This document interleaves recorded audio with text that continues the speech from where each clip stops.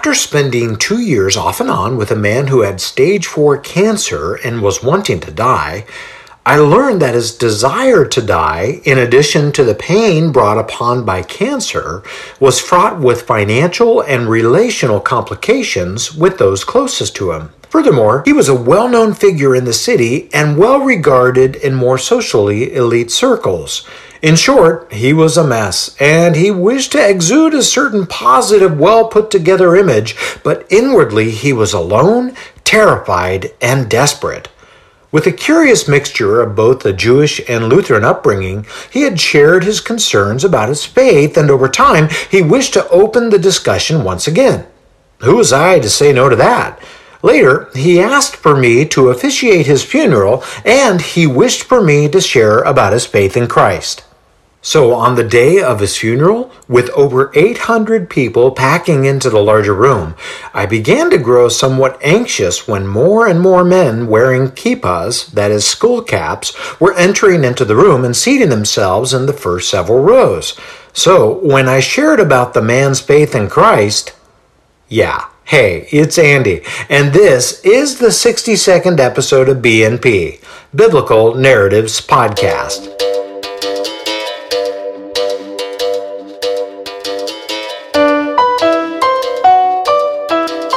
Biblical detail, historical context that puts you in the action.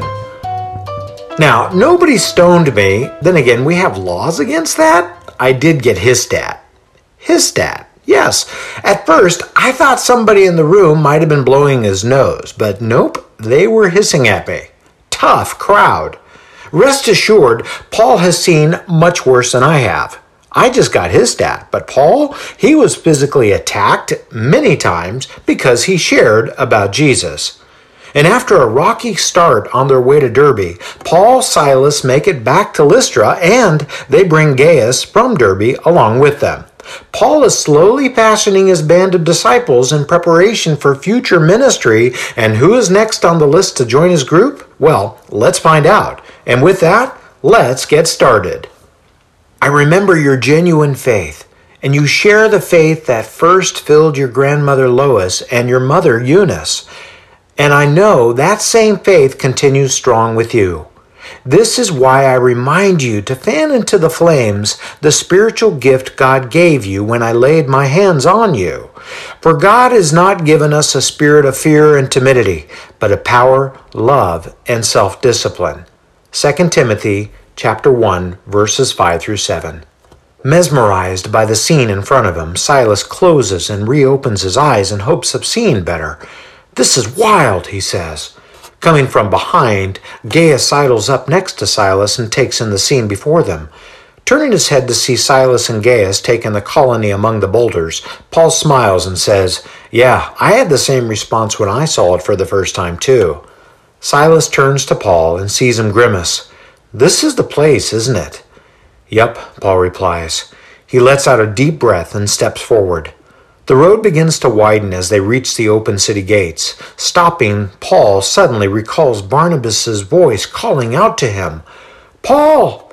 Paul! Can you hear me?" His distant-sounding voice rings out. Vaguely remembering himself laying in the dirt, "Right over there," he says aloud. "What's that?" Gaius asks. "I didn't quite get..." Interrupting, Paul repeats himself while pointing to the spot. "It was over there," he says. He walks over and stares at the ground where he had been beaten, bloodied, and left for dead. He then bends down to brush the dirt with his hand, pinching it between his fingers. He looks back at both men and then up at the gates towering above them. Caught up in the moment, he hears Barnabas' voice again. "Paul! Paul! Are you awake? Can you hear me?" the voice asks. "Oh, why was I so stubborn?" he laments. "Barnabas is a really good guy," Paul says aloud in a moment of grief. "If he didn't tend to me here, well, I would..." He pauses. Suddenly capturing his thought from another angle, he smiles and says with a glimmer of new resolve, "Well, I would be with the Lord.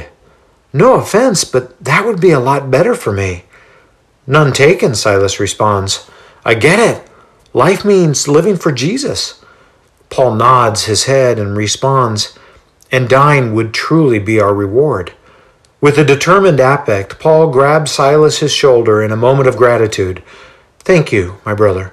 He then looks toward the gates and says, "Well, for their sake, I guess it's better that we continue to live." Snapping a piece of bread from a flat cake, Paul looks up at his hosts and smiles.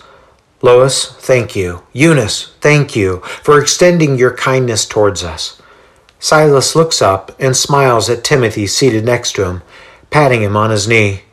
Doting on a face from the past, Lois says, "You look much healthier than the last time we saw you."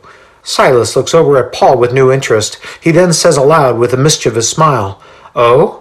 While Paul has shared this story, I always appreciate hearing it from an unbiased third party." He winks. Eunice grins and says, "Oh, what did he say?" Okay, Paul interrupts. "We all know what happened here. The people here thought Barnabas and I were gods."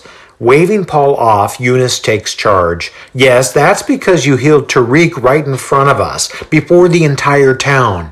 "Tariq, that's his name," Paul responds, as if having an aha moment. Looking back at Eunice, he then says, "Hey, it wasn't me. Our Lord did the healing. I was just along for the ride."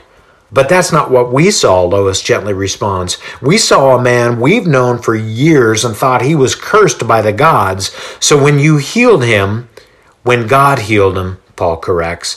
"Yes, when God healed him, we knew something was happening in our midst," Lois says. Fully engaged with the retelling of the experience, Timothy finally speaks up. "That is when the whole town brought you in front of the city gates, right? They thought you were Zeus and Hermes and were setting things up to pay you homage." Grimacing at this, Paul shrugs in concession.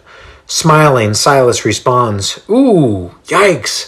That's probably not where you wanted things to go." Paul shakes his head. "No, not at all," he says. "Barnabas and I were besides ourselves, not knowing what to do. So I called out to the townspeople to explain what had happened, but..." Eunice finishes his story. "That's when the city officials from Iconium showed up on horses and persuaded the whole town to think you guys were criminals," Lois says, adding her commentary. "So they took you out of the city gates, threw stones at you, and left." Catching herself, Lois begins to tear up. "We thought you were dead." Becoming emotional as he relives the moment once again, Paul composes himself and says, "Well, God had other plans, and as long as I'm here in the body, I will continue to do what I'm doing here with you." Changing the subject, Paul continues, "I look forward to seeing the believers here once again, especially Tariq. I know it's been a while, but maybe you three can catch us up. Are you still meeting together here?" Lois and Eunice affectionately look over at Timothy, who suddenly grows red from the fawning. Paul looks around at the others and asks, "What am I missing here?" Waiting for someone to speak up, he looks at Timothy and asks, "Well, is someone going to say something?" Glowing, Lois speaks up, "Well, this young man has become our teacher." Silas slowly nods his head and says, "Right on." Eunice chimes in, "Yeah, he knows his Torah, his prophets. He knows the wisdom and the hymns, and he's latched onto your teachings when you were here last." "We made sure of that," Lois says with confidence. Paul also nods and turns to learn more from the young man seated right across from him. "All right," he smiles and repeats himself. "Okay, well, I want to learn more about this. Once we get settled here, maybe we can catch up." Hiking in the forest ravine behind the village, Timothy turns his head back to face the others. Pointing towards a nearby rock formation, he shares, "We'll come out here to the woods and worship and share stories that have been shared with us." "What do you teach them?" Paul asks. "Well," Timothy hesitates and says, "sometimes it's hard to know what to say." He looks down and sweeps the dirt with his sandals. "Like my mom mentioned, I know the Tanakh, so I teach things from the law and prophets, but I only know what you've shared with us, that Jesus paid for our sin debt by his sacrificial death and resurrection. Oh, and we try our best to recite the hymns when we gather together." Nodding with understanding, Paul grips Timothy's shoulder and says, "I'm grateful for you being dedicated to stick with this. This is why we had to come back to you. This is why we've endured some pretty challenging situations. We have so much to explain, so many stories to share," Paul says. Smiling, Timothy replies, Yeah, I need to learn more because I have a lot of questions about things. Questions that have been asked of me that I don't have answers for. I get that, Paul says as he bends down to pick up a stick. Of those you teach, how many of them are Jewish? Seating himself on a boulder, Timothy shakes his head and continues. Some of the Jewish guys, well, they no longer have much to do with us. I'm not worthy to be around them, they would say, not to my face, but to each other. Looking confused, Gaius speaks up. I don't get it. Why would they say that? Paul turns to face Gaius and speaks with understanding of Timothy's plight, because Timothy's dad is Greek. Looking back at Timothy, Paul then says, Does that sound about right? Timothy shrugs at this. You're not circumcised, are you? Paul bluntly asks. Timothy sheepishly looks off in the distance. Satisfied with the lack of response, Paul then says back to Gaius, Because he's not one of them. Timothy looks up into the branches above, unsure with how to respond. Timothy, Paul says, let's change that. What? Timothy says, caught off guard. I want you to join us, Timothy, Paul replies. Let me teach you the ways of our Lord, so that you may teach others. Surprised by the invitation, Timothy responds, Wow, well, that sounds great. I would love to learn from you. Learning from me will require you to be with me at all times, Paul warns. You mean you want me to go with you? Timothy asks. Does that mean I will need to leave my mother and grandmother behind? Paul looks directly into Timothy's eyes and responds, All in due time, Timothy, all in due time. But first, we need to spend some time strengthening the body of believers here in Lystra. Smiling at the idea of being taught by Paul, Timothy looks up and asks, Well, where do we start? Paul and Silas exchange knowing glances as Paul lets out a brief laugh and says, Well, this first part, I don't think you're going to like it. Well, we're going to stop here for today. Oh no, what's about to happen to Timothy? You probably have already guessed. Timothy is about to embark upon a journey of a lifetime under the leadership of Paul, taking him away from his family and preparing him for the hardships and joys of lifelong ministry. But getting started with this endeavor will require circumcision. I know, ouch! But why would Paul hasten to circumcise Timothy here and not Titus earlier when he accompanied Paul and Barnabas to Jerusalem?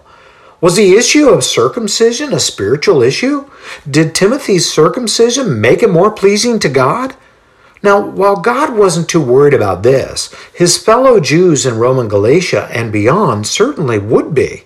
Titus was Greek, remember? And in the minds of many Jewish believers, he was already brushed aside as inconsequential.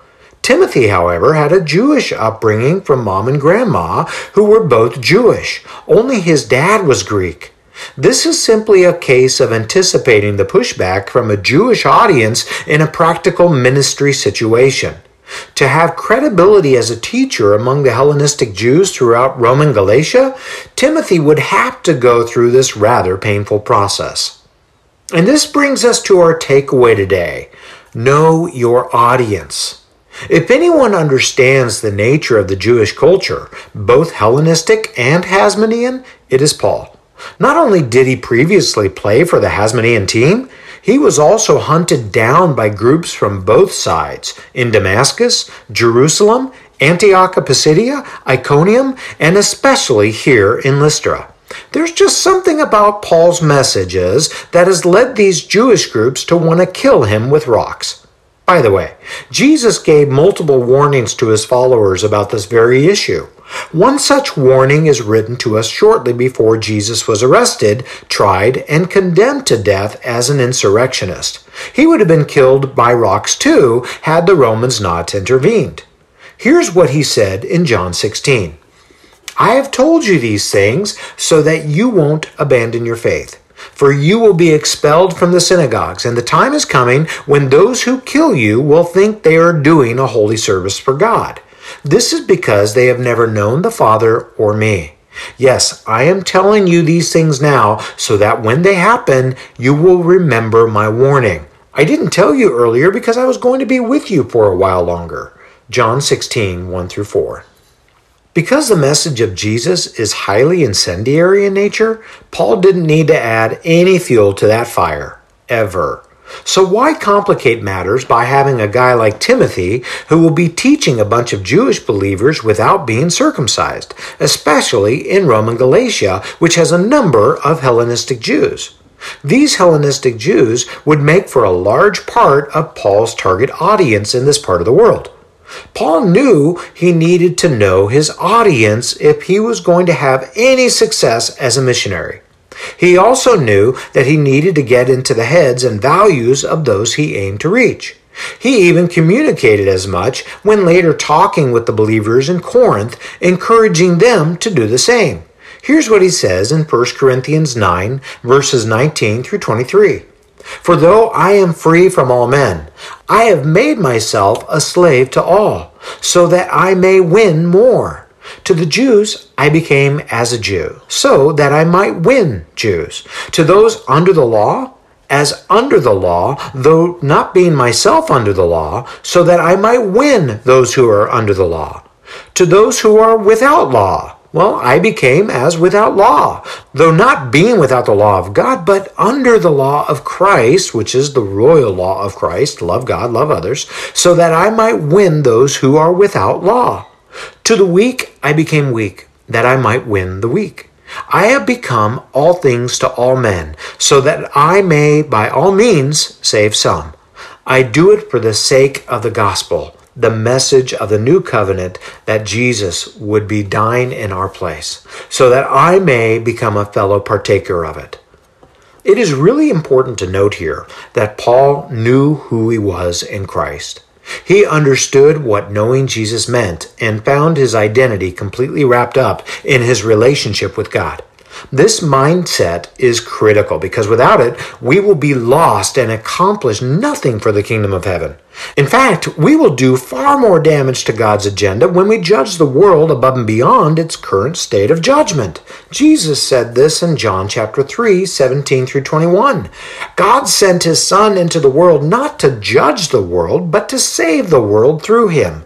There is no judgment against anyone who believes in him, but anyone who does not believe in him has already been judged for not believing in God's one and only Son. So my question is, why should we add to this by being judgmental? And the judgment is based on this fact. God's light came into the world, but people loved the darkness more than the light, for their actions were evil. All who do evil hate the light and refuse to go near it for fear their sins will be exposed. But those who do what is right come to the light so others can see that they are doing what God wants. The world needs the hope of Jesus, not the judgment of God and his followers. It already stands condemned by God for its unbelief. Remember, that's why God sent Jesus, to remedy this issue. If we're not internally directed by the hope and the compassion of God, actively being transformed by his Spirit, then we are not doing the kingdom of God any favors. Thinking like a missionary means knowing your audience and knowing their cultural biases. You know what their hang-ups are. You know what drives them, what motivates them, what excites them, and what discourages them. It means that you have become students of your target audience. It means that you know their boundaries and what will set them off. It also means that your approach matters. Yes, they need to hear the truth about Jesus, but they do not need to hear about how much you stand against them.